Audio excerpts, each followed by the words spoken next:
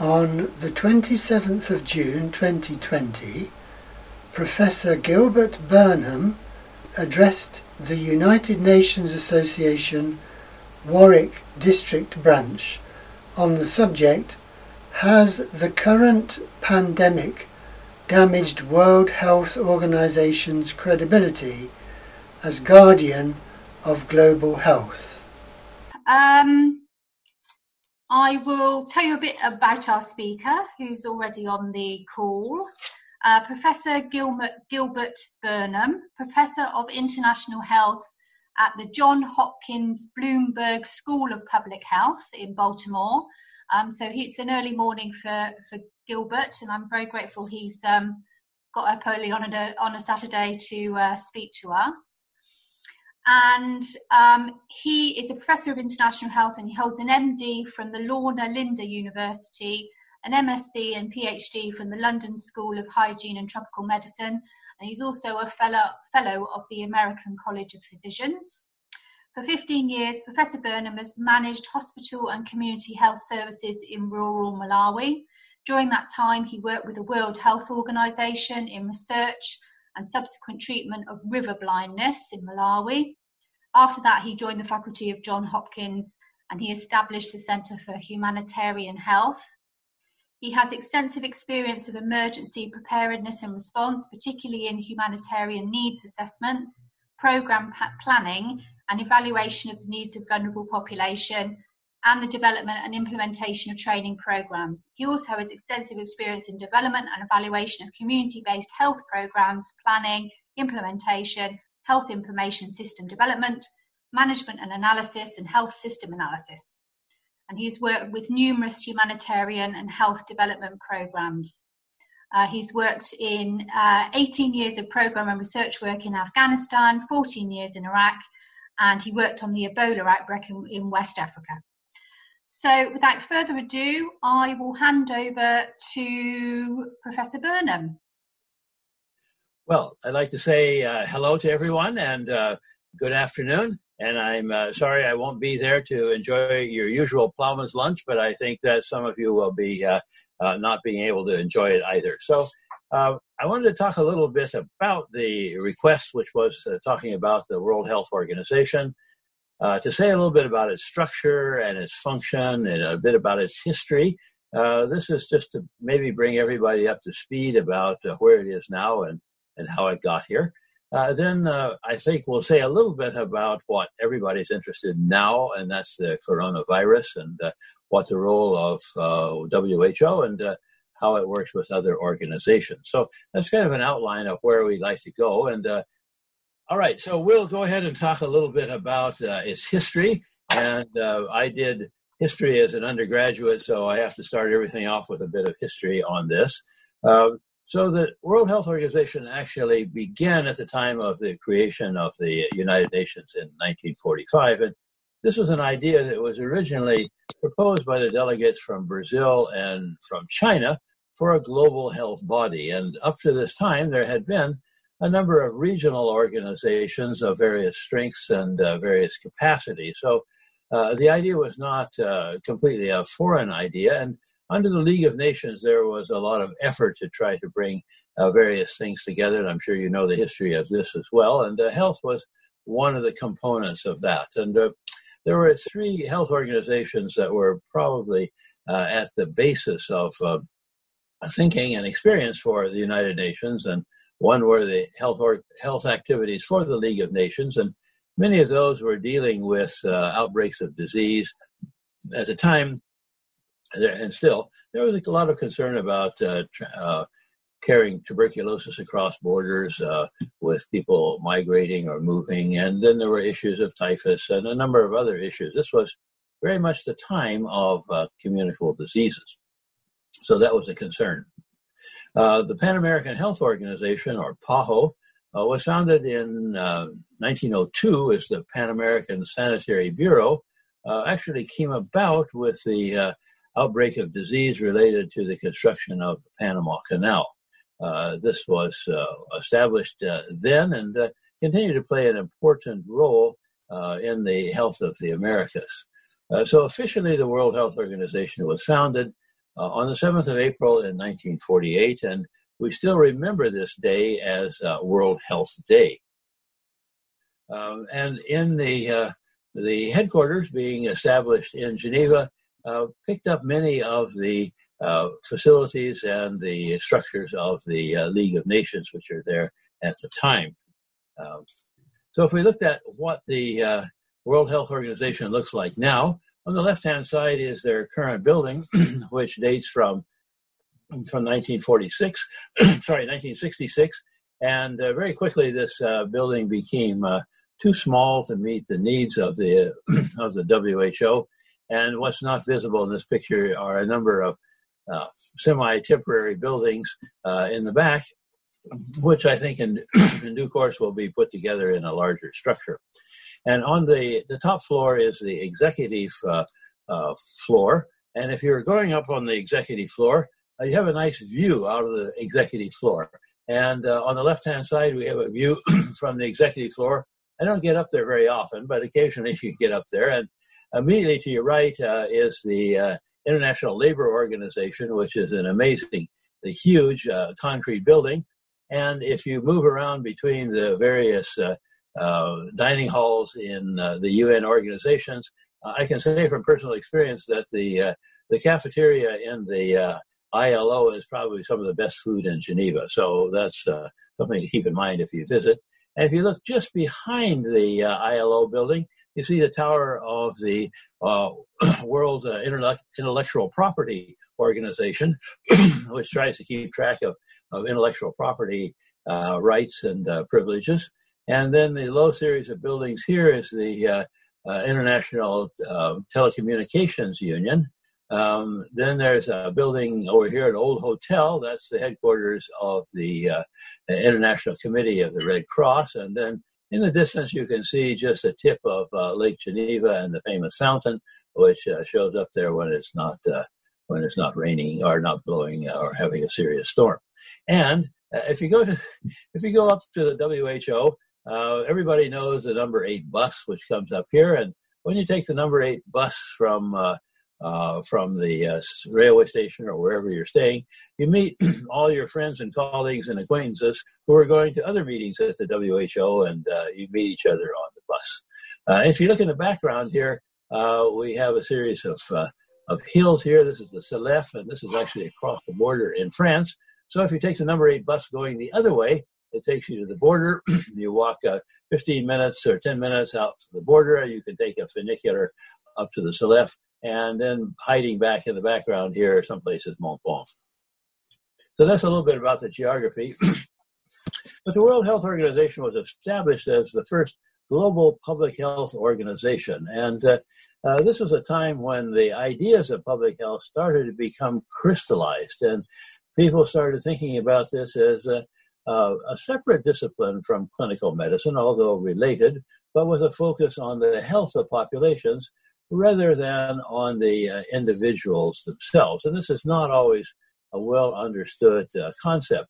But if we look back at the 20th century, this was a time of remarkable extension of life expectancy. And trying to tease out the various parts, we can look at this extension of life expectancy probably as 70% due to public health interventions, water, sanitation, air pollution, safety in working situations, and probably only 30% due to medical interventions such as new medicines, new techniques, and diagnostic methods. So this was the kind of events that were pushing the development of public health measures. And so there was a lot of pressure on us to develop this, and that was part of the undergirding thoughts behind the original establishment of the missions and aims of the World Health Organization. Now, more recently, the World Health Organization has incorporated ideas of the social determinants of disease, something pioneered by Professor Marmot in UK, the idea that our social environment very much contributes to our health and our longevity and our freedom from illness. And there's increasing amount of data to support this. The World Health Organization actually was established as a coordinating and consultative body to give support to its member states. So it's not an implementer in that sense. There are UN organizations that agencies that are implementers, and an example of which is UNICEF. UNICEF is a very active implementer of programs in various countries. We're just reviewing now some of the work that UNICEF has done over the years in Iraq, and it's played a major role in helping to stabilize health sector in Iraq during really difficult times. And from personal experience, the UNICEF was very much involved in the response, the health response to the Rwandan genocide, and did really a superb job at that. And other organizations like World Food Program are also important implementers. International Organization of Migration, which is now a UN agency, is also an effective implementer. They're playing a huge role right now with the Rohingya refugees in Bangladesh. So there are many implementing organizations, but WHO is not one of those. And it has no jurisdiction within countries. So this is something that people often forget, that the WHO can be involved in a situation in a specific country, but only by the invitation of that member state. And there's sometimes arm twisting and other approaches to try to become more involved with things. But technically, there's no jurisdiction that the WHO can exercise. So we go back to what the WHO's functions and constitution and the structures are. And it has a definition of health, which it says is the complete physical, mental, social well-being. And it's not just the absence of disease. And this is a cornerstone from 1948. And it also affirms health is a fundamental human right. Now, in 1948, that was somewhat of a radical idea, but I think by now most places have accepted that in principle and actually are implementing policies according to that. Much of what WHO does, like other UN agencies, is to remind governments of what their responsibilities are for the health of their population. And sometimes governments lose sight of this. So this is a WHO obligation as well. So it has an aim it sets out in its constitution, which is the attainment for all people of the highest possible level of health. And of course, this is a fairly vague term, and often it devolves to what are the optimum things that can be achieved for a population, given its resources and given its capacities. And so there's a lot of argument about what the highest level or the optimum level is attainable. But that's pretty much consistent with most aims, is they're aspirational rather than being specific. There's a mission, and the mission is set out to improve people's lives, to reduce the burden of disease. And that also was a fairly new concept in 1948, the burden of disease. We were just looking at life expectancy. We were not looking at disabilities. We were not looking at limitations that people have that are caused by diseases which might not be fatal, but are diseases which seriously impair the function of people's lives. So burden of disease has now evolved to quite an interesting discipline in which we are measuring disability-adjusted life years, healthy life years that are lost, and so forth. So we can actually put a monetary and, in that sense, also a planning kind of metric on many diseases. It also looks at poverty level. We know we're surrounded by poverty, but often in the health sector we tend to forget that and focus on specific diseases. And the other issue that has been increasingly coming up is the access to a responsive healthcare system. And this is something that many of us in health systems spend a lot of time thinking about. It's good to have access, but also how do you get utilization? How do you persuade people to be able to utilize the services and take advantage of what is available for them? Many places have, in theory, lots of services available, but people don't have access. And so I mentioned earlier what the World Health Organization is not. It's not an implementing organization. And it often depends on governments, and it depends on non-government organizations, depends on other people to actually implement the programs. A lot of what it does is to support member governments. So, for instance, if the World Health Organization has decided it's going to have a new program to address the issues of child health on an integrated basis, which they did a number of years ago.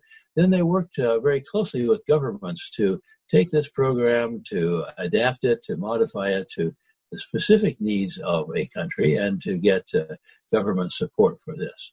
And then occasionally the WHO might provide services directly. In fact, they're doing this a bit more after Ebola. But in general, the WHO tries to avoid providing services directly themselves.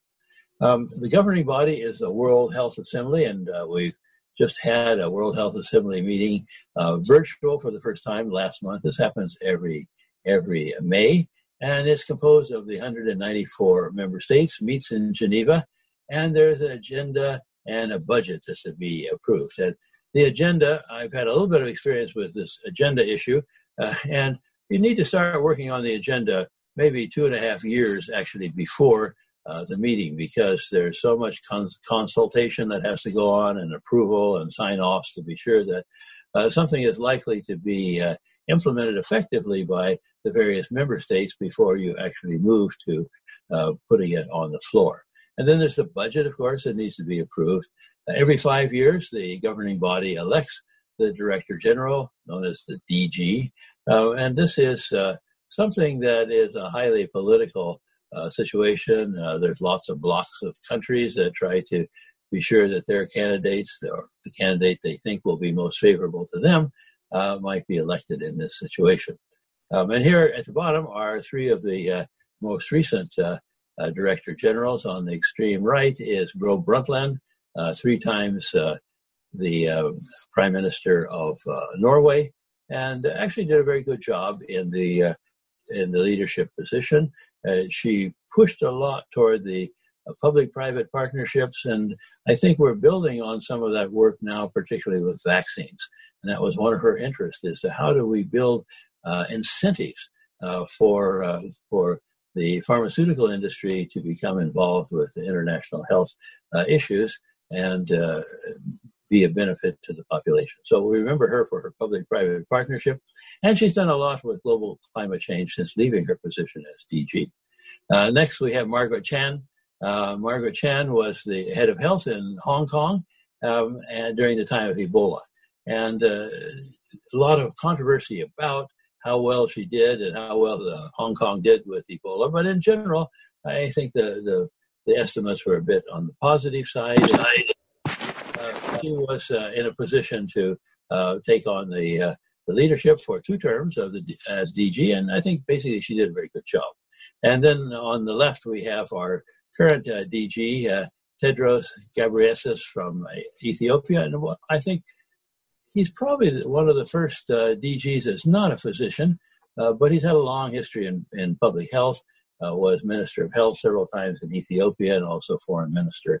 And like many DGs, if there's a controversial activity going on, they're always in the middle of it and being accused of promoting various interests and so forth. But we also have to know that the larger contributors, people who put the most money into the function of the WHO, they have a big control over the agenda, and they often reflect their national interests. And, that's just a political fact of life, and I don't think we want to go down that road very much, but there's lots of examples of where big contributors got the UN, got the WHO to do what they wanted to do, what was interesting to them.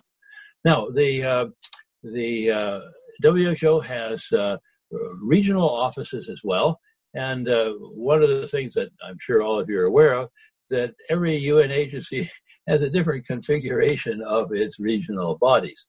So when the UN was formed and set up its regional bodies, when it started with the Americas, it just more or less incorporated the Pan American Health Organization based in Washington as the regional office for the Americas. And I think generally that's done quite well.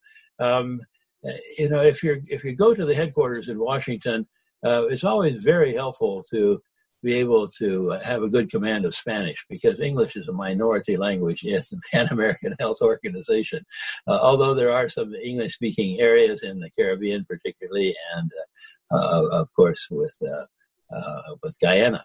But by and large, it's Spanish-speaking. But the Dutch are also quite active from the Antilles and from Curacao in the Pan American Health Organization. In Africa, the Afro regional office is in Brazzaville in the Republic of Congo. It spent some time in exile in Harare during the kind of revolution in Brazzaville, but they're back to Brazzaville again. Eastern Mediterranean office is in Heliopolis, which is a suburb north of Cairo, a lovely office there, and dealing with some of the most difficult areas of the globe right now to manage. The Southeast Asia office, CIRO, is in Delhi. And when you start looking at Asia, you can see how very nicely this is divided up along political lines. So North Korea will be part of CIRO, but South Korea will be part of the Western Pacific, or WIPRO office, which is based in Manila. And that's a very active office as well. So that's kind of the regional offices. And below the regional offices, there will be a country office. So even though the Western Pacific office for WHO is in Manila, there will be a Manila office for a Philippines office for WHO as well. And so they're actually responsible for carrying out the functions of WHO at the country level. And each one is headed by a WHO representative known as the WR. The regional director is elected again every 5 years. In the case of Manila or the Pacific, this usually moves back and forth between a Korean and a Japanese as the major contributors. Although China is the largest member, interesting enough, it plays a role in a number of technical areas, but in the Manila office, it's never played a major leadership role. That might change in the future, but generally the Chinese have not been really active there. A lot of the activities in the Pacific region actually are implemented for the South Pacific or the Pacific Islands, and those Pacific nations have a lot of major health needs, and there's a lot of effort to support development of their programs, where many of the more developed countries are managing fairly well on their own, and countries like Singapore really have very little interaction with the World Health Organization at all. If we look at the budget, this is the current budget, $630,000 million for 2 years, done 2 years at a time, and there's an assessed amount, and then there's a part that's donated. And countries tend to donate money for specific projects that reflect their own national interests or their own strategic interests. So it may not just be countries. So you can see the Bill and Melinda Gates Foundation is a major contributor as well. UK is the largest contributor after the US, and it has very much supported many programs in the area of neglected tropical diseases, which I've worked in. Then we have other contributors, Gavi, which is a big program to make vaccines available to low-income countries. So they're able to work in public-private partnerships to bring new vaccines, which still are bearing some of the development costs, fairly expensive things, to countries where otherwise the country could not afford the use of these vaccines. And down the list, Rotary International is interesting because they've taken on polio immunization as an international concern. They're a major contributor to trying to get rid of polio. If we look at where the funds go, there's some that are obligated funds. The majority of funds are obligated, so countries will say, no, we're giving money to control meningitis in the Sahel, but no, you can't use that for cataract surgery in Sudan. So those are obligated funds, and it makes it difficult to address emergency situations when you only have a fairly small amount of discretionary or flexible funding. So what does the WHO actually do? Well, a lot of their work is setting health standards, and these are put together under a wide consultation. And recently I was at WHO headquarters to deal with river blindness issues, and while I was there was a big conference going on trying to set the standards of what is the maximum volume that you can have in your earpiece for your telephone before you start having damage to your acoustic nerve. So that's the kind of standards they set. They'll set standards like amount of heavy metals in water, and a number of other kinds of standards. Now, countries are free to ignore these, which they often do, but this is an international consultative process that puts together many of our standards. And they also make recommendations for health policy. And one of their big recommendations now is in the area of universal health coverage. This is a major initiative now, and most countries are coming around in some way to adapt this to their own economic and their own health structure environment. Places like the U.S. Regularly reject anything like this, but I think generally this is moving every place in the world. And like many things that the UN or the WHO does, we'll have to go through several cycles of programming and so forth before we actually see this coming into place. There's a lot of technical programs that countries need help with. Right now, as I say, I work with river blindness, and there we're worried about a certain kind of fly, which is the vector that carries the disease.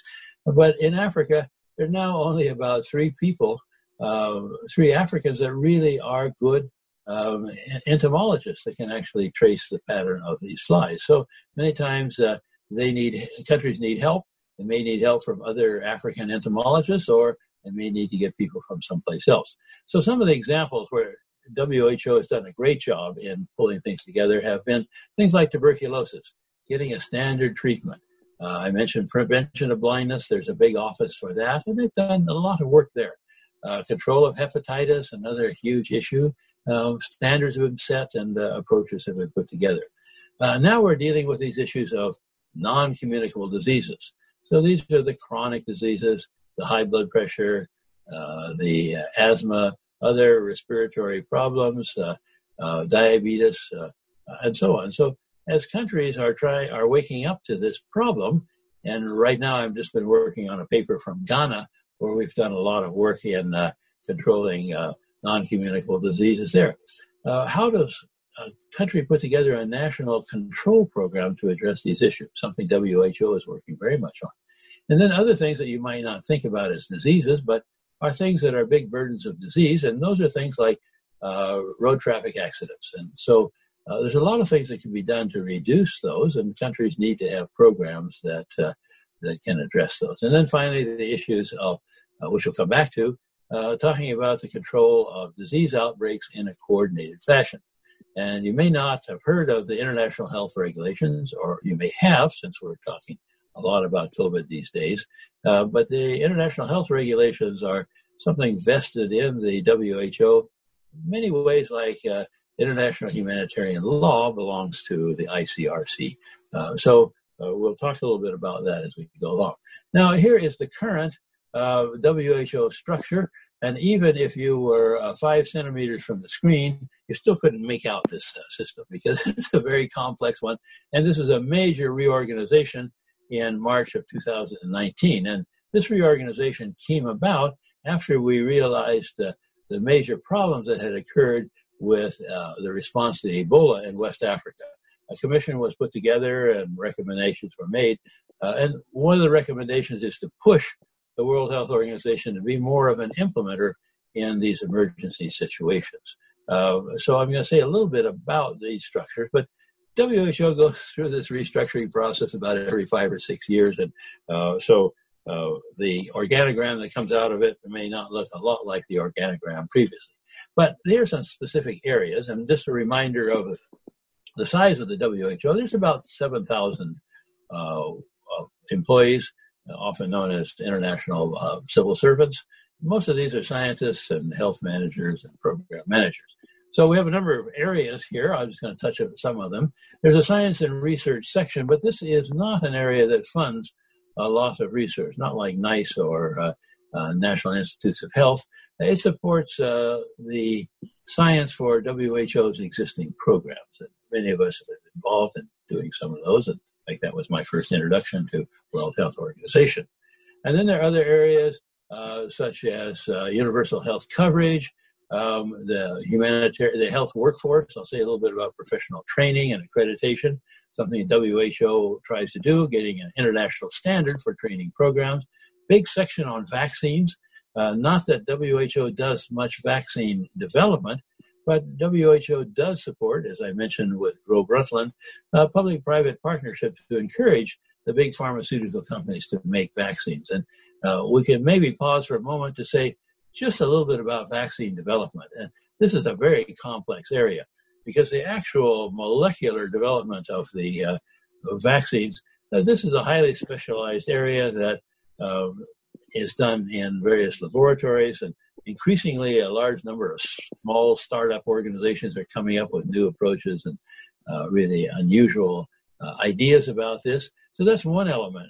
Then the other one, and this is something that Johns Hopkins University has been involved a lot with, and that is the testing. That's probably the biggest part of things, because first off, you have to prove that something's safe, and then you have to prove that it actually works, and that actually not only does it make the antibodies, but a third stage is that it actually can produce antibodies that protect people, not just kind of noise, but something that actually protects people. And then the final one is to look at what's the safety of this. If we did this as a mass program, is it something that's going to have side effects, or it's going to be very straightforward? So there's some areas there. Malaria has been a major killer, particularly in Southeast Asia, and rollback malaria is a major WHO initiative that's been supported by many countries, and it helps countries to develop their own malaria control programs. And as a result of these, we've seen the number of deaths from malaria to drop dramatically. There are areas of neglected tropical diseases, which I've been involved with, as I mentioned, and there's a number of these that I would like to say they're really not neglected. And many of us have been involved quite a bit of our life on these things, but we say we never neglected it, but it made it a good kind of advertising handle to call it this, and we can lump a number of things together.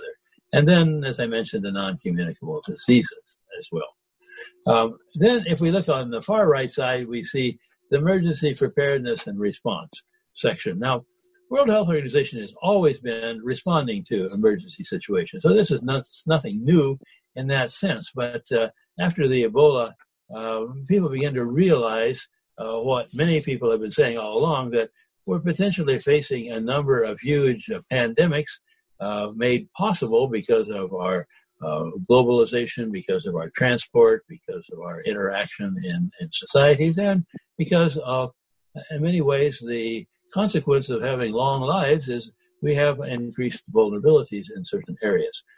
So WHO worked hard on this, and they divided it into two sections. One is the emergency operations area, and another area is the international health regulations. Now, I don't want to get into international health regulations. We have Elizabeth as a solicitor, who is probably more suitable to talk about the international health regulations than perhaps public health people are, because there's a lot of requirements of what states are required to do. And I'll mention in a bit, a lot of this came about because of SARS, when we realized the major deficits in the way that we address things with SARS. So how does WHO do its work? It does its work with lots of meetings. And here's the meetings I've snapped over the years of meetings I've gone to.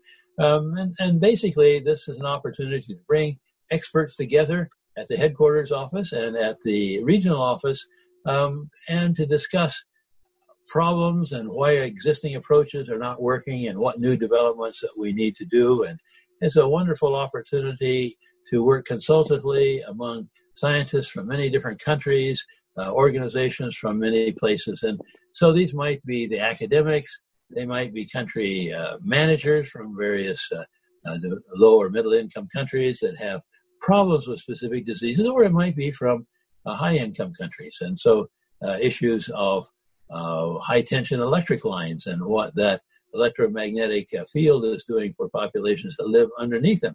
It's been very much something that WHO is spending a lot of time over the years considering. There might be topic experts dealing with toxicology of various things. There might be the implementers, the non-government organizations. And many of the things that the World Health Organization, in fact, the United Nations do is actually implemented by non-government organizations.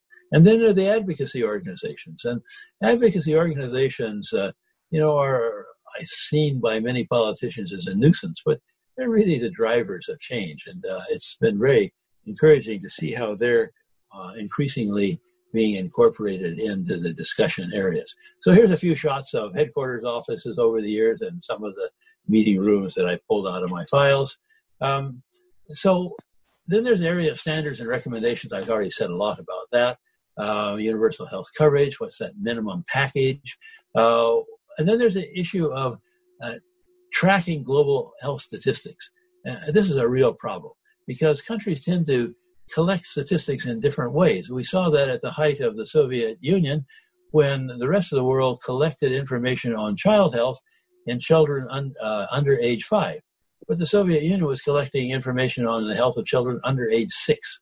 And that lack of standardization caused lots of problems. And in fact, many people think that was done intentionally, so there couldn't be comparisons. But trying to bring these standards together, and so we have basic information about the state of health in various countries of the world, sizes of workforces, outbreaks of disease, and so forth. This is an important area. Now, in the area of health systems, health information systems are a critical part. Reporting diseases, reporting workloads, reporting activities, and so forth. So getting countries to develop their systems in a standard way, that's an important area as well. Being able to monitor health systems and health services, and also to help countries with health sector reform. And I would say that any given time, probably 20% of the world's health systems are undergoing some kind of health sector reform. So sharing the experience from other countries, guidelines from Geneva and other places is very helpful in this area.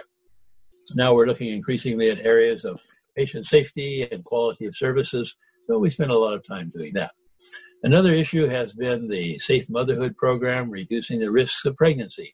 And WHO has been a major player in this, but they also do this a lot in partnership with UNICEF and UNFPA. So there are training courses, there are refresher courses, and so forth. And then I mentioned something about the curriculum.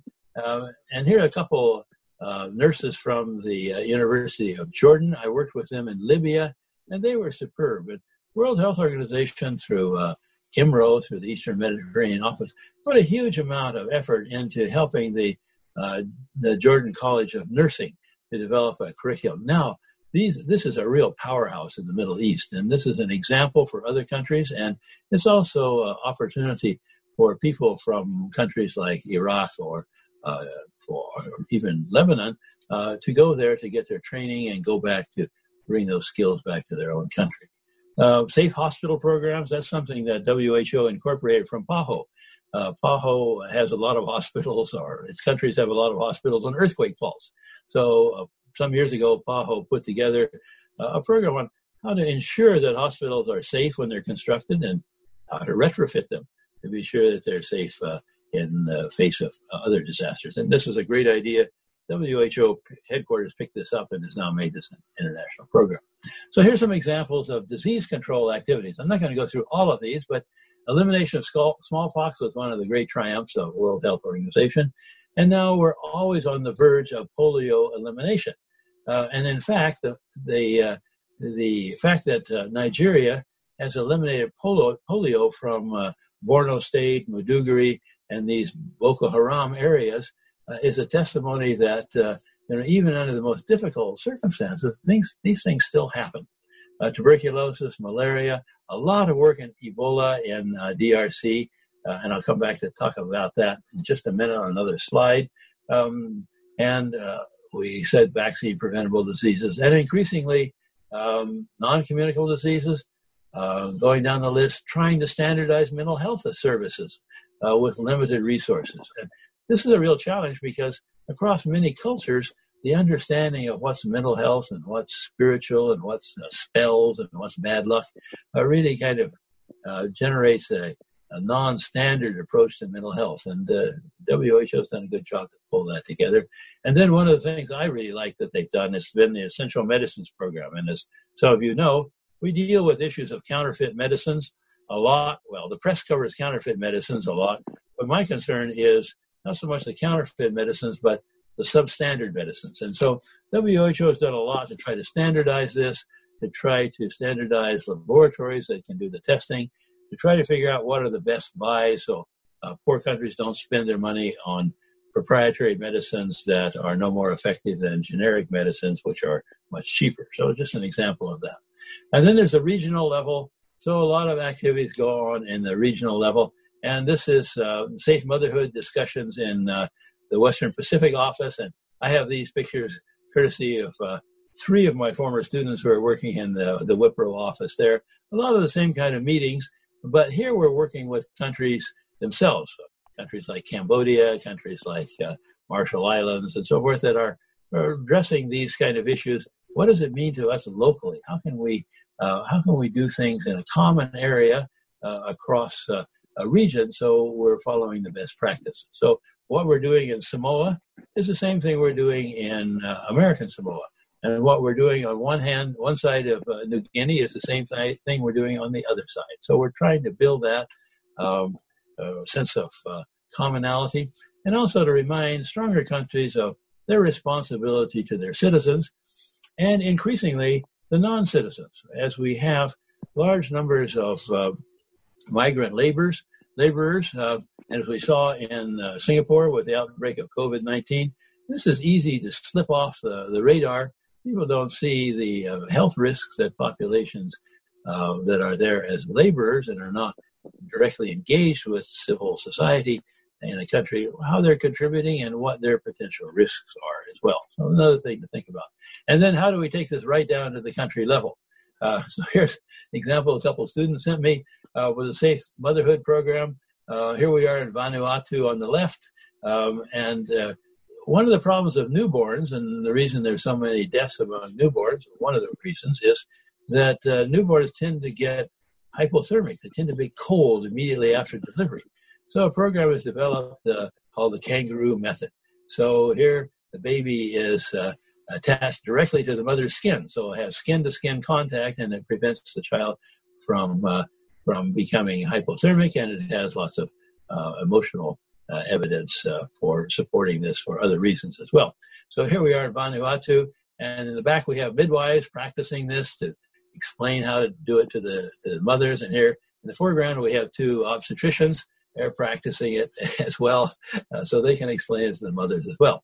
And then on the right we have a WHO program helping countries to deal with obstetrical emergencies. And they're doing a drill here for a simulated patient with an obstetrical emergency, trying to get everybody to use the same standard of good quality care in emergency situations. And then there are disease situations. On the right, we have Ebola. This is Sierra Leone, picture I took there. And here on the left is a picture from Malawi, looking at an evaluation for an endemic disease, the kind of river blindness program there, working with the local drug distributors there. And then I want to say a little bit about international health regulations. And these are the regulations that outline a state's responsibility. These have developed slowly over the years, and they're now fairly explicit. So if you're having an outbreak of disease in a country, you have a requirement to inform the World Health Organization. So what we saw with COVID-19 in China, there was a bit of delay about informing the WHO about this, and part of it was, I think, intentional on the part of local government, maybe not national government, and part of it was just the kind of chaos that goes around the outbreak of any new epidemic disease. So building an awareness, building a notification process, being able to call on assistance from the World Health Organization. So just because you have an outbreak in Wuhan in China doesn't mean the World Health Organization can go marching in there and do things. They have to be invited by the Chinese authority, and sometimes it takes a bit of arm twisting to do that. There's control measures. So right now, WHO is doing a lot in helping weak and small countries to put into place some control mechanisms for themselves. And one of the important roles in international health regulations is declaring the public health emergency of international concern. So this is a big thing, something that's not done lightly. It has a lot of implications, and there are some risks of designating an emergency too soon or too late, and those all have political implications and lots of accusations. If we look at recent events, that have led up to the development and the strengthening of the IHRs, and the major revisions were 2005, and I'm sure after this we're going to have further revisions. But these begin with SARS in China in 2002, and it was clear that things were not being adequately reported. There was not access to people with the issues. There was not an easy sharing of data, and so on. So that's probably the beginning of things. And eventually China came around to realizing this, and they've been a big supporter of the international health regulation development. Then in 2011, we had H1N1. There was some criticism there. This was declared as a public health outbreak of international concern. People thought that was done maybe a bit too soon, and maybe it wasn't as severe as it should have been to declare this. But this is an epidemic that died out fairly quickly. Then we had MERS, which is also another coronavirus, started in Saudi Arabia, but it became a huge problem in Korea as it was transmitted around within hospitals in Korea. We had the 2014 Ebola outbreak in West Africa, and this was a huge issue, and the WHO did not respond very well in the beginning, but a lot of other people didn't either, so it's not uniquely their problem. And then, of course, in December, we recognized COVID-19, what became COVID-19 in China. And then a little timeline about COVID-19. So it was reported in China by the end of December. So China had made this information available, and by the 4th of January, WHO had raised an international alarm. Something's going on in China. Seriously, we need to pay attention to what's happening, and it's being developed further.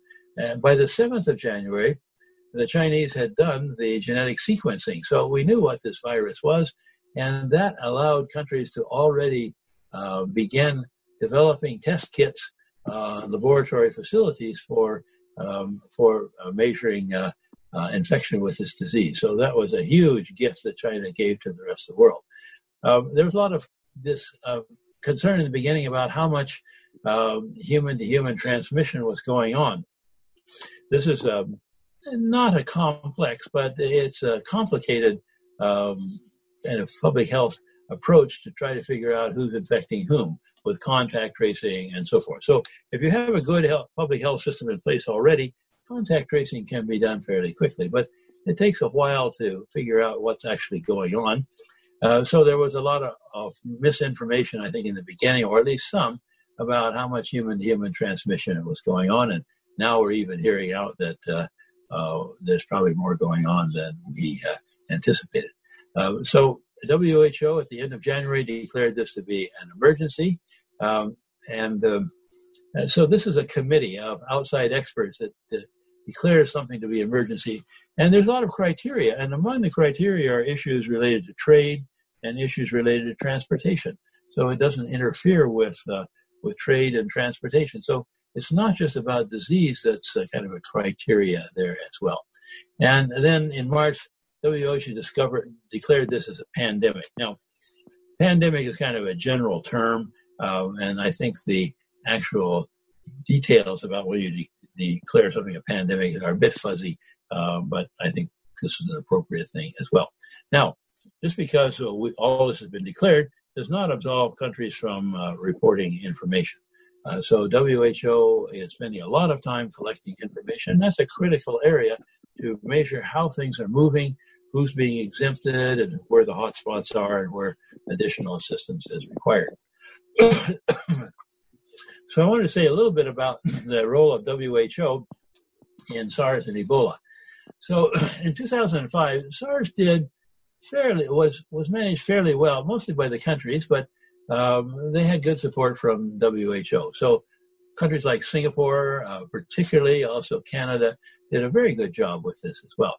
In 2004, many people missed the ball on Ebola. Ebola is an endemic disease of many forms of wildlife, probably mostly bats. So it's going to be around there all the time, and it confused with another disease called Marburg, which is very similar to this. And people thought, well, this is another hotspot. We've got it under control. And everybody went home, and then the whole thing blew up. So this was one of the things that led the major reorganization in March of last year to try to make WHO more of an implementer. Now, WHO played a major role in the Ebola outbreak of 2018 in DR Congo. And this was the second largest outbreak, and this was a real problem. So in the beginning, here's just some pictures I snapped in Sierra Leone of the Ebola outbreak there. And a lot of the time is spent not in these treatment centers, but really spent in talking to people, trying to get an idea about perceptions, human behavior, what the community is doing, and how they're responding. So as of Thursday, WHO declared that the Ebola outbreak was over. And so this was a real triumph because the eastern DR Congo was one of the most difficult ones we had because health workers were being attacked, a number were being killed, community had distrust, we had problems with communication, but it also spurred a lot of kind of innovation that was going on. So here's just a couple of innovations that were happening. So up in the left-hand corner, we have the Ebola vaccine. So after 2014, a lot of work was done in pulling together a vaccine. And it was not impossible to do because people have been working on, on the vaccine before, but they didn't see there was a market for this. So the vaccine was developed, and it's not 100% vaccine, but it really helped blunt the outbreak. And then something was really clever were these cubes, and this was developed by a group in France. So instead of having these treatment units in which people had to gown up in this amazing protective gear, and the risks of those were when you took the gear off, that it contaminated the health workers. So now we developed these plastic cubes, and with an air conditioning unit and so forth, probably about 75% of the care can be done from outside, even though the patient is inside this plastic cube, just as you see these laboratory pictures of these big gloves extending through the membrane into the laminar flow hood or whatever research area. So you can do the same thing here. So this has really reduced the risk to humanitarian workers. And you can put one of these things together in about 72 hours any place. You can put it out in the field, you can put it inside an abandoned building or wherever. But constructing a treatment center, wow, that thing took about 6 weeks to put that together. So this is an enormous advance that came out of these kind of events. So let's talk about the WHO role in COVID-19, and then we'll be finished. So the Global Humanitarian Response Plan, which is a standing entity in WHO, this was activated immediately to contain the spread, to help protect lives, and to specifically look at vulnerable populations wherever they are. And as we mentioned before, the strength of WHO is consultation and dissemination of findings. So in early February, there was a high-level conference of all the heavies in coronavirus, and a lot of research has been done in coronavirus because there are many coronavirus examples in this family, and the common flu that we see in the autumn is often a coronavirus. A major fund was put together in March to support research in this. So WHO moved in their way very early on in that. And as we see on the right-hand side, our President Donald Trump is always looking for people to blame for his inadequate response to the COVID-19. And so WHO was a handy target because he accuses them of having played footsie with the Chinese and not stepping in and taking responsibilities in China when really that's not their role. So WHO has a number of dashboards and websites if you want to look at.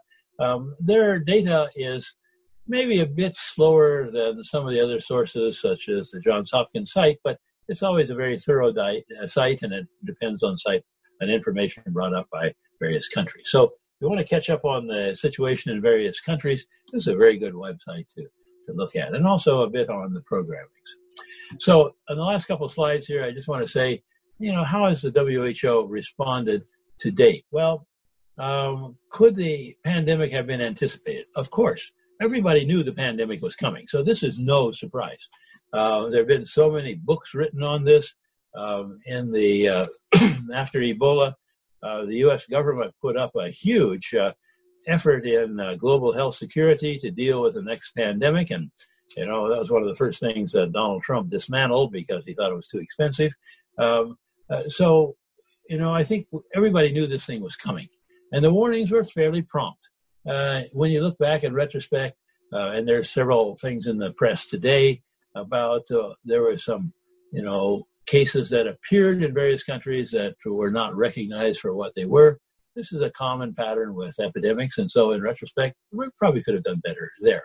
Could more preparation have been done by WHO? Probably they could have, but as a result of Ebola, a lot was already in place already. So this whole strengthening the IHR and the operational section for emergencies, that was in place. So I think we did fairly well with that. We also have to realize that multinational organizations can be very effective, but they're also kind of cumbersome, and they're not always first off the blocks when we have an emergency. Was China fully responsive with this outbreak, and what was the role of WHO? There was certainly some cover-up at the beginning. This was not evidently by national level cover-up. This was all local politicians who didn't want to look bad in front of the boss. But I think that generally when China realized the size of the situation, I thought they moved fairly quickly in their sequencing and information and data. And of course, like much data in the beginning, it was preliminary data, and subsequent data turned out not to be exactly supporting that, but that's the way I think that science moves on this. So how about the WHO being over-reliant on China, the accusation that Donald Trump and his friends make? As we recall, we have to work with member states, but there's a lot of internal emails within the WHO saying they were not getting all the information they wanted out of China, and it may be that the Director General was cozying up to China, trying to get them to release this information. That may have been his technique, and maybe he was read in the wrong direction. So what's the WHO doing now? Well, what they always do: coordination, collaboration, a lot of work with trying to develop vaccine approaches. There are probably 110 or 120 different vaccine potentials, and like many things, some of these will never work out. Most of them won't work out, but this is a way to be sure that one group is working on RNA vaccine, somebody else is doing this, somebody else is doing that. So we can collaborate our findings, and we can avoid duplication where it's possible. And also at the state level, to be sure that we have effective programs in place and that we can draw on the experiences from other places. So just to finish up here, we'll say this is going to be a long slog. And many people predict it's going to be 36 months before we're back to whatever the new normal is going to be. We don't know what the new normal is going to be, but it's going to have a lot of Zoom in it. I think that's pretty clear. In fact, in my own university, our graduate programs, we've canceled all our classes until May of next year. So everything's going to be online until May of next year. So even if we can do distancing within the classrooms, many people would prefer actually not to come to an institution. Maybe they like mother's cooking, or maybe they like the fact that they can function from their own country and they don't have to do the hassles with visas and so forth. A lot of the science for the virus is still being investigated. This is very much learning by doing. So, and the press has been, the scientific press has been criticized a bit in this respect, and I think probably justly. As we make new discoveries, there's a great demand to get this into the public domain quickly, because a lot of scientific publications are conversations that people are having. People find this, but then it turns out this is not always true, and something else is more likely to be an explanatory approach. So we're learning as we go along. The vaccine, I think we said a lot of that. The manufacture of vaccines is a huge task, and what we worry here is what we call opportunity costs. So while we're doing one thing, we're not doing something else. So while we're working on on creating or manufacturing coronavirus vaccine, we're not doing measles vaccine or we're not doing polio. And while we're doing one thing, we're not doing immunization of children who are at risk of diphtheria. So I think I can be fairly confident to say in the next few years, we're going to see some very substantial outbreaks of diseases that we thought were under control as well, because we've had these opportunity costs and we have to set priorities.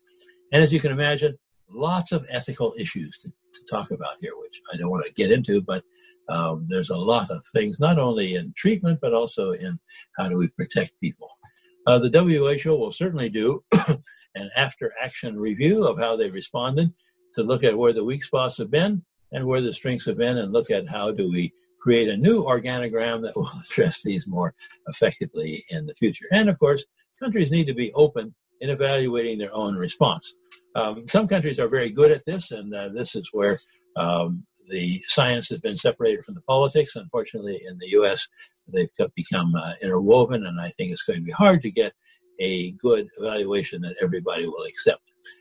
And as I say, separating the politics from public health science is always a problem, and no place is that any more than what we're seeing now.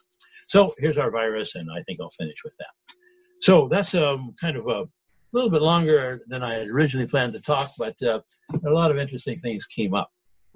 So I'd like to just maybe now open things up to any questions that people have.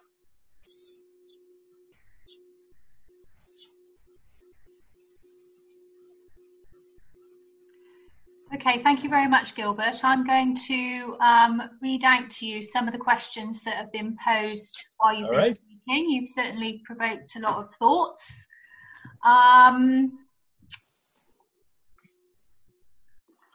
What do you think about the criticism? A bit of a loaded question to get us going, especially posed to someone so involved with the WHO, but nonetheless, what do you think of America's criticism of the WHO? And do you think it affects the operability of the WHO? Yes. So I think that there is almost universal support of the WHO in the public health community in America. And there have been countless letters that we've all signed supporting the WHO and so forth. So so I think that we're fully behind that. And the U.S. has been a major partner with the WHO. And whenever I go to Geneva, I meet so many people that have been seconded by various branches of science in the U.S. to work with the WHO. So I think the U.S. is very tightly integrated with the WHO. This is a political criticism trying to deflect failure to act on the part of the head of state in America. And I think there's a potential for causing difficulty here.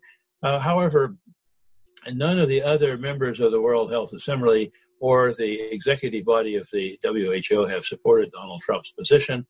And I think we're going to see money coming from other sources so that there won't be any major, huge financial loss, although this is a time when we need more money and less money to be able to coordinate all of this. So I think it can have a potentially negative effect. If there's a change in government after our November election, then I think this will be quickly reversed.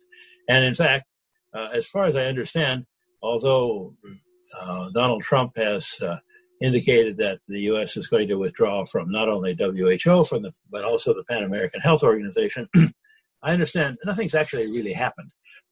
And it's not even clear he has the jurisdiction to do this. So at the moment, it's business as usual. Money, I think, is still obligated money is still being paid. And then I think people like Bill Gates and others are stepping up to pick up some of that.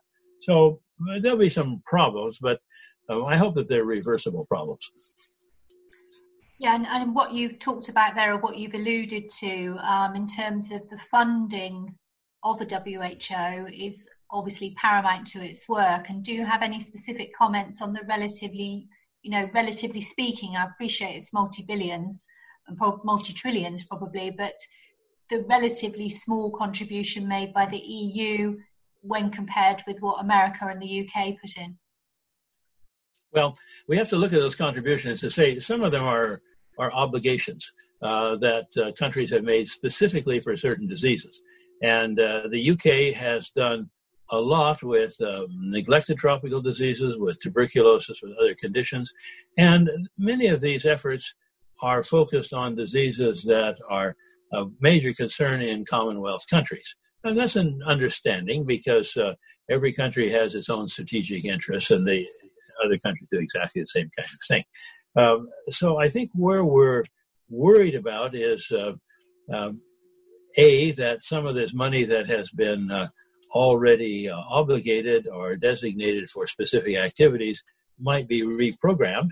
And unfortunately, that happens all the time. So we may take money away from polio eradication and put it into coronavirus. So, there's priorities that everybody has to do, and we certainly do this at the household level as well. So there's those concerns. But then I think there's a certain amount of new money that's needed. And I think that we'll probably see some of that coming up. Now, when we see a certain amount of money coming from the EU, we also have to remember that individual countries within the EU are also making their own contributions. So if we added all that up, we'd find that there's a fairly sizable amount coming from the EU itself geographically, some from individual countries and some from the EU formally itself. Okay, thank you. In terms of what you've just spoke about there, which is individual diseases, we have a question to do with progress or lack of progress on river blindness. Do you know anything about that specifically, what the obstacles are there? Well, I know a lot about that because that was when I went to Malawi. That's how I got started, I think, in global health is I was at a rural hospital and we were in the middle of an area that had river blindness and nobody had done the epidemiology of this. And so when my wife said I was spending too much time at the hospital and I needed a hobby, then I thought river blindness would be a great hobby. And I think she was thinking postage stamps or something. But anyway, this was kind of a very interesting area. And so we have a very effective medicine called ivermectin, and the manufacturer, Merck or MSD in Europe, is donating all of this that's ever required to control the disease. And they've established a committee that oversees who gets the medicine and what are the indications and tracks the side effects. And so I'm chair of the committee that oversees that. So what we've essentially done there is we've eliminated river blindness as a public health threat. So there's not many people becoming blind now. There's not many people developing a serious skin disease or other problems associated with it. We haven't eliminated the disease because it's still being transmitted by the fly.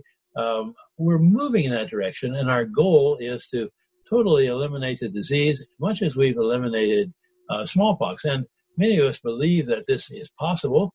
And likely we could probably do this if everything was smooth in another 10 years or so. This current outbreak has upset everybody's timetable, and some of the areas that are affected are also in conflict area or areas with lots of disease. So we've made progress there. We've also found that the medicine that we've used for river blindness is effective component in treatment of elephantiasis or lymphatic filariasis. So now the manufacturers, Merck, have donated another 100 million treatments every year. The big sites for that are principally India and the South Pacific to some extent, but also Indonesia.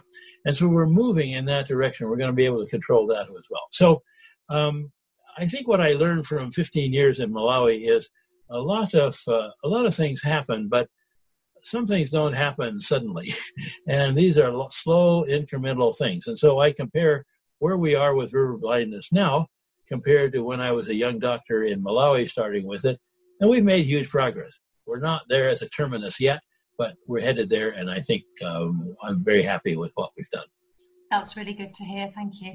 You referred to countries who are in conflict, if you like. And we've got a specific question about the Yemen, which obviously has, a civil war that's been going on for a fair old time.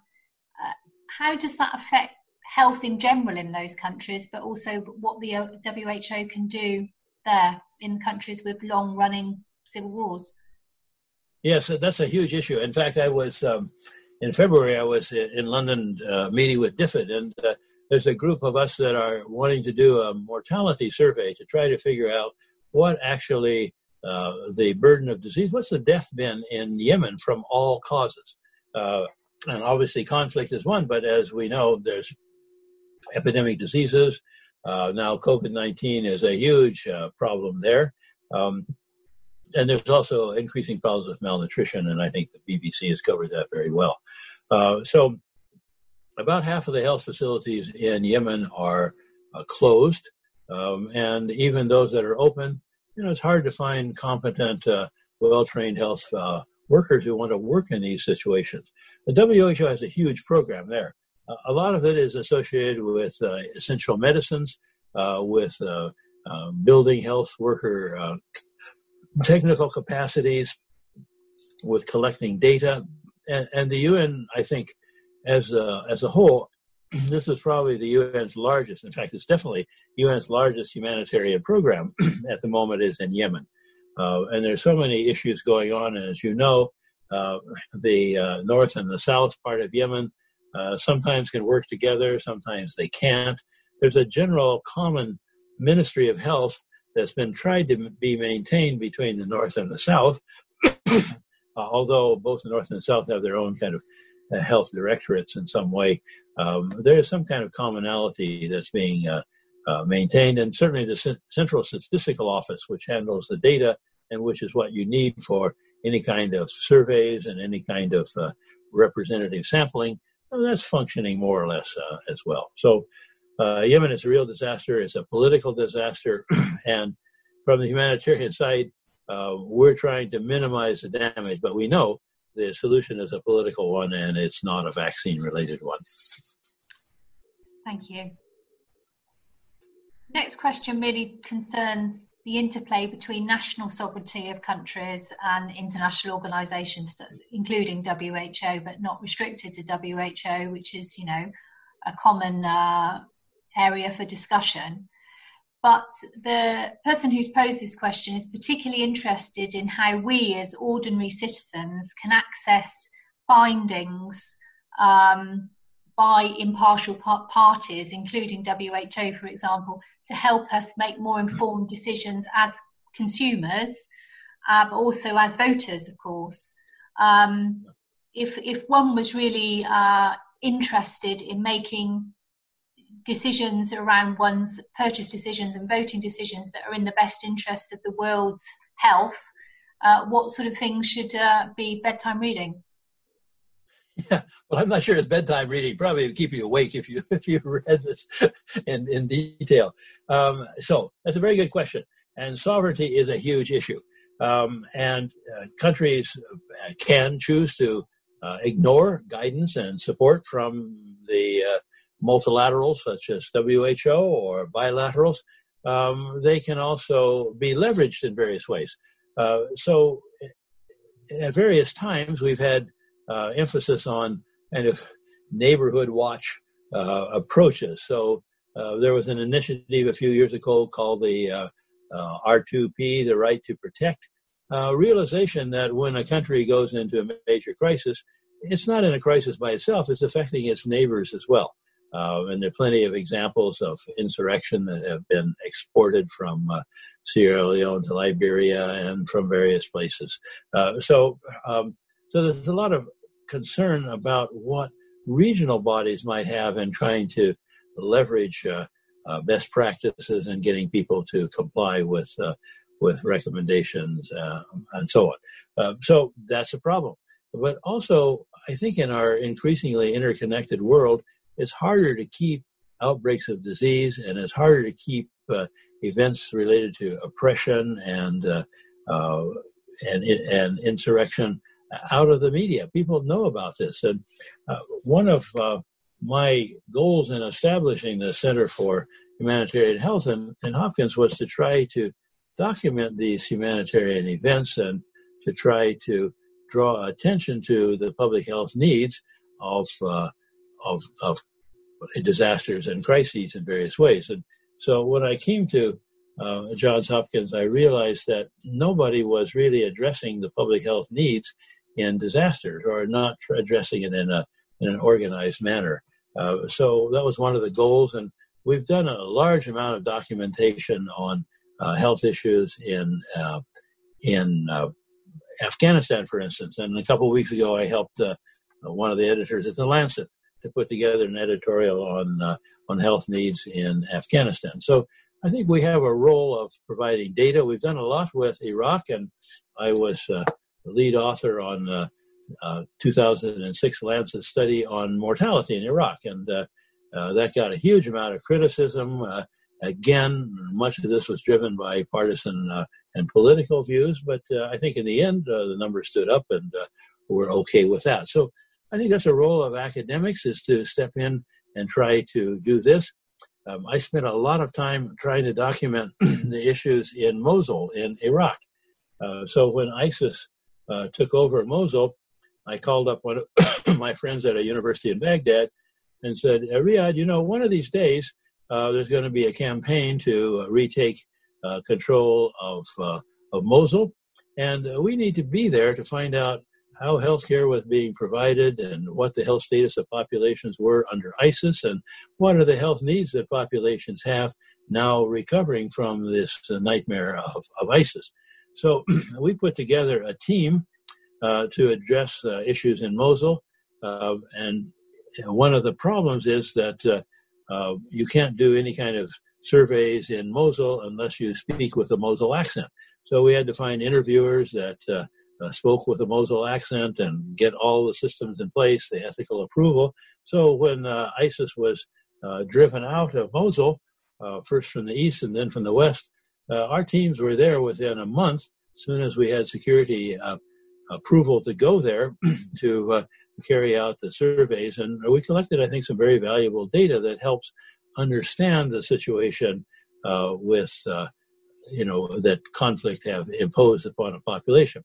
But I also realized that just being able to document things in itself is not really adequate. And so we need to be linked up with people who can actually make changes and implement the kinds of programs that are required. And now, in that sense, what I've seen with a number of non-government organizations, Oxfam being an example, Doctors Without Borders, International Rescue Committee, they are all now developing kind of scientific or research arms, so they can actually collect the data that can be meaningful and can be a basis for action. And I keep good track of this because a number of my former students are involved in running these types of programs, and it's very gratifying to see now that we can collect the information. It's available very rapidly on websites and other sources, so we can get a picture of what the actual specific needs are and what organizations are doing to try to respond. Thank you. I'm conscious, Gilbert, that strictly speaking, we've got 10 minutes to go. I've got a lot of questions to get through. I will let us overrun a little bit, but not for a substantive amount of time. So I'm going to sort of try and whiz through some of these questions and cherry pick where I can, okay? So a little bit of positive feedback for the WHO, some warm thoughts from a participant on today who is a nurse about nurses' representation at the WHO, but she has noted that they are men. I presume that that's probably, unfortunately, a feature of lots of international forums, is that they are overrepresented by men. I'm not sure about that, but from my own experience, I think that's probably a fair comment, and it's probably a fair comment that that's very much in everyone's minds, and we're trying to change that. But anyway, I'll leave that up in the air. How does the WHO work with charities such as Médecins Sans Frontières, especially in conflict countries, developing countries, etc.? Well, I think that's a very good question. I think before we get to that, let's just talk about the role of women. And one of the problems is that in some countries where, for various, particularly religious Islamic countries, there's a really serious proscription about touching people that are not your immediate relatives. So that's made it hard for the nursing profession. Where an interesting situation played out was in Iraq, because there much of the nursing profession was dominated by Christians who didn't have that religious proscription. And then with the ethnic cleansing between 2005 and 2007, so many of the Christians had to leave Baghdad, many of whom immigrated, but a lot of them went to the Kurdish area. Then much of the nursing situation in Baghdad collapsed, and now Baghdad is dependent on nurses being imported from India to carry out some of the functions that Iraqis used to carry out. So there's these kind of local issues. And when we started addressing this issue in Afghanistan in 2002, we looked at how to develop a community midwifery program. But we could not find women that had even finished primary school because of the Taliban's proscription on education for women. So it became virtually impossible to find the people that had the educational background to do this. But then, of course, you move the other direction. You move to the Far East. You move in the Philippines, where much of the health profession is being dominated by women. So there's a lot of kind of local issues in that respect that we have to be concerned about. Now, I said about that. Do you want to repeat the other question, Elizabeth, that I yes, the other question, Gilbert, could I ask you to keep your hands down, okay? Not put them in front of your face, otherwise we can't hear as well. Thank you. In relation to charities work alongside WHO, especially in war-torn countries. Yeah, so that's a good point. So WHO and other international organizations, particularly UNHCR, will depend very heavily on the charitable organization, non-government organizations to actually do the implementing. And they're known as the implementing partners. So when you look at Yemen, who's carrying out the relief activities in Yemen, WHO may be directing, may be planning, but they're not actually doing a lot. That kind of thing is being done by on-the-ground organizations. Now, some of those can be MSF and Oxfam and so forth, but increasingly we're seeing local organizations, we're seeing Islamic organizations that are carrying out these activities. So very much there's a partnership in the field.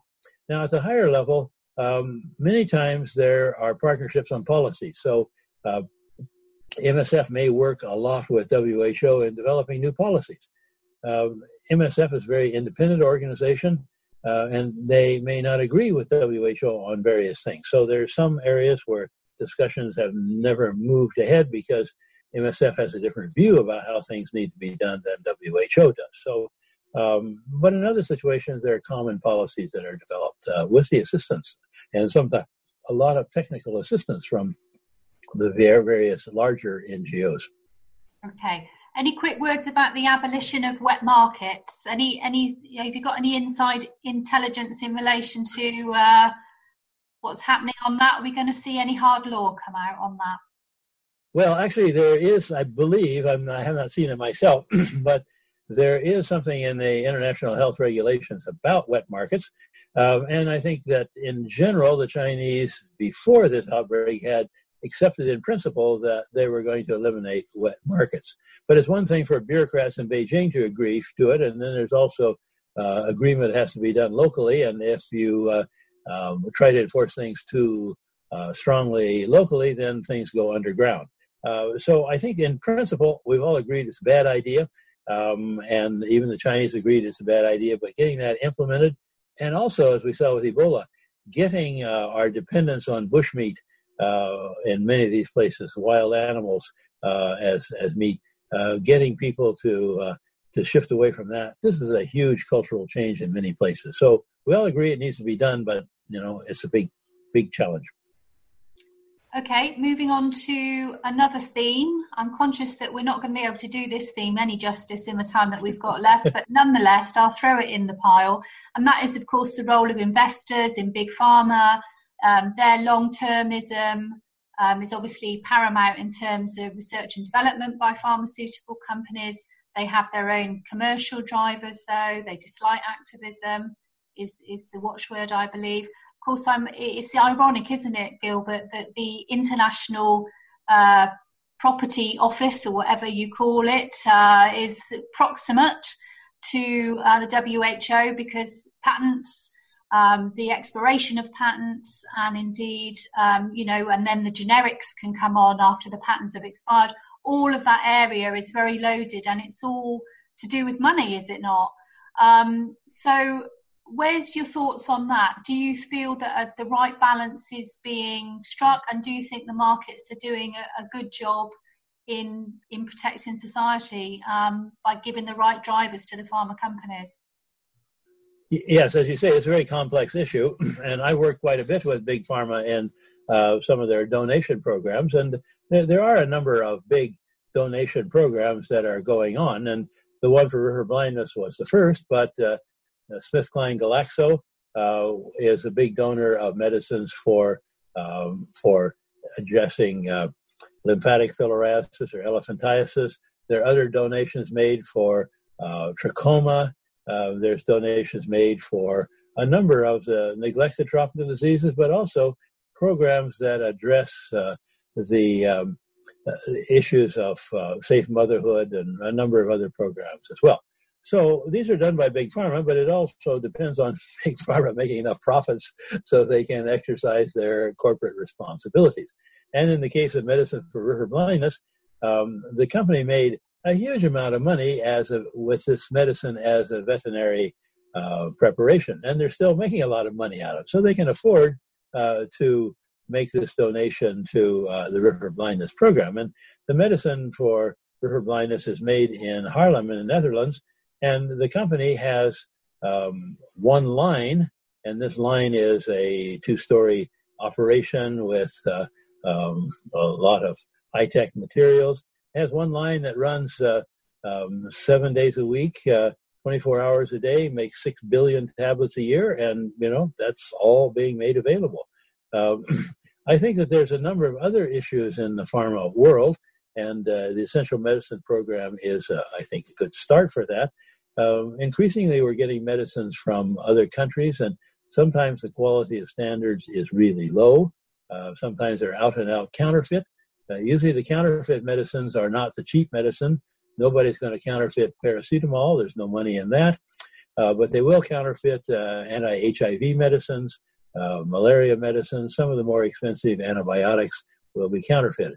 And so, of course, Big Pharma has an interest in kind of controlling that as well, and they've supported a lot in the efforts to deal with counterfeit medicines. But in the end, they're commercial firms, and we have to create the incentives, and this is something Gro Brundtland did very nicely. Well, we have to create the incentives to make them want to exercise their corporate responsibilities. Thank you. And I think just if I may have the final word on that, that's down to government to incentivise them through the tax system. And that's what I work on. But thank you very much, Gilbert. That was absolutely fascinating. I'm sorry we've run out of time. I'm sure we could go on all afternoon. But we've had some very complimentary things said about your talk today. As I say, the recording and the slides will be sent round afterwards to those that are here and those that can't make it.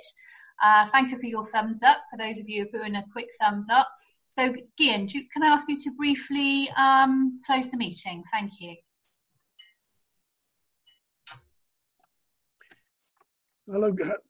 All I want to say is, as chair of the association, I just want to say a big thank you to Gilbert for giving up his time, especially in the morning in Baltimore, to be with us. And it has been a really interesting. Elizabeth has already said it's been a very interesting talk and discussion and good questions.